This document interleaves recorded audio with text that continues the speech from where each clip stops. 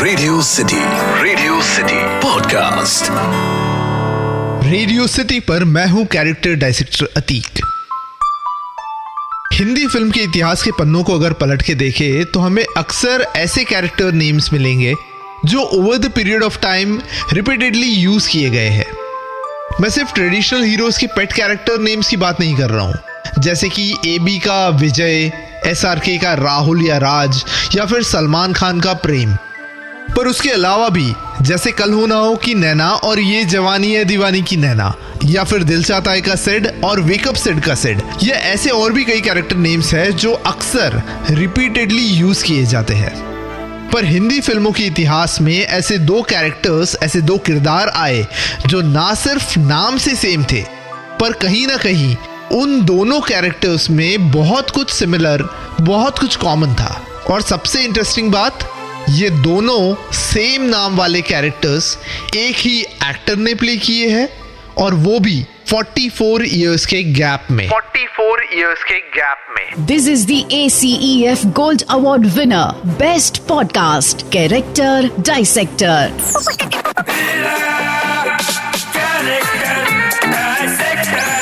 Character Dissector with Atiq. Radio City पर आप सुन रहे हो रेडियो सिटी पॉडकास्ट, और मैं हूं कैरेक्टर डायसेक्टर अतीक।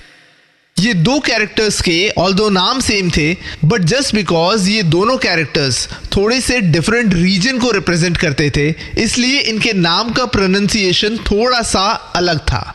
मैं बात कर रहा हूं 1971 में आई फिल्म आनंद के कैरेक्टर डॉक्टर भास्कर बैनर्जी की। और 2015 में आई मेरी personal favourite film Piku film के कैरेक्टर भास्कर बैनर्जी की। ये दोनों कैरेक्टर्स एक ही एक्टर ने प्ले किया है, पर 44 इयर्स अपार्ट। तो आज कैरेक्टर डायसेक्टर में हम डायसेक्ट करके देखेंगे क्या ये दोनों भास्कर सेम है। दोनों कैरेक्टर्स के नाम ऑलमोस्ट सेम है, एक है भास्कर और दूसरा है भास्कर। दोनों है बंगाली, पर एक रहता है मुंबई में और एक रहता है दिल्ली में, पर ओरिजिनली है कोलकाता से। पीकू का Bhaskar is a proud Bengali जो हर बार अपने बंगाली होने का अभिमान करता है, बंगालियों की वे ऑफ लिविंग के एग्जाम्पल्स देता है, यहां तक कि इरफान खान के कैरेक्टर राणा को समझाता है कि what it means to be a Bengali. वहीं दूसरी ओर आनंद का भास्कर बैनर्जी एक डॉक्टर है जो मुंबई में रहता है। नाम के अलावा कोई भी बंगाली वाले गुण नहीं है। Of course Anand Sehgal played by Rajesh Khanna doctor Bhaskar Banerjee को प्यार से बाबू मुशाय बुलाते थे, पर except for that there was no major reference of West Bengal in the film Anand. पर दोनों कैरेक्टर्स, आनंद का डॉक्टर भास्कर बैनर्जी और पीकू का भास्कर बैनर्जी, दोनों का कनेक्शन था डॉक्टरी से। जहां एक और आनंद का भास्कर बैनर्जी खुद एक डॉक्टर था और वो डॉक्टरी एज ए प्रोफेशन पर अक्सर सवाल उठाता था, जहां वो ऐसे डॉक्टर्स को नकारता था जो लोगों की इमेजिनरी बीमारियों का इलाज करते हैं। पीकू का भास्कर बैनर्जी खुद इमेजिनरी बीमारियों से जूझ रहा था and was heavily dependent on his doctor. Anand film का डॉक्टर भास्कर जहां साफ मना कर देता था उन अमीरों को जो उनकी इमेजिनरी बीमारियों को लेकर आते थे, पीकू का भास्कर हर टाइम एक नई इमेजिनरी बीमारी को पैदा करता था। पीकू का भास्कर बैनर्जी जहां हेविली डिपेंडेंट है अपनी बेटी पीकू पर, वहीं दूसरी ओर आनंद फिल्म का doctor Bhaskar Banerjee heavily independent है, emotionally as well as physically.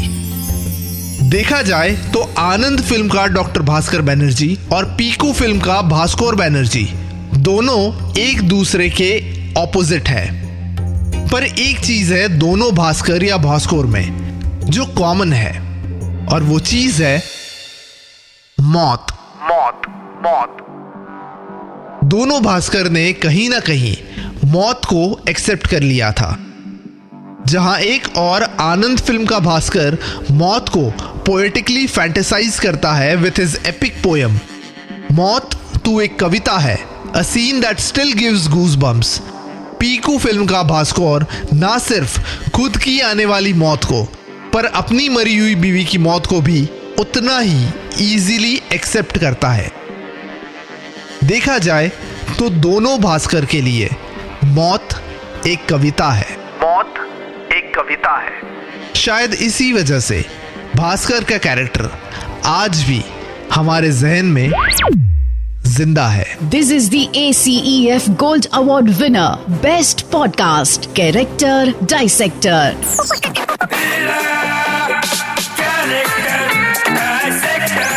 Character Dissector with Atiq. Radio City podcast. इस पॉडकास्ट का फीडबैक देने के लिए मेल करें podcast@myradiocity.com पर या फिर इंस्टाग्राम पे RJ_Atiq पे DM करें।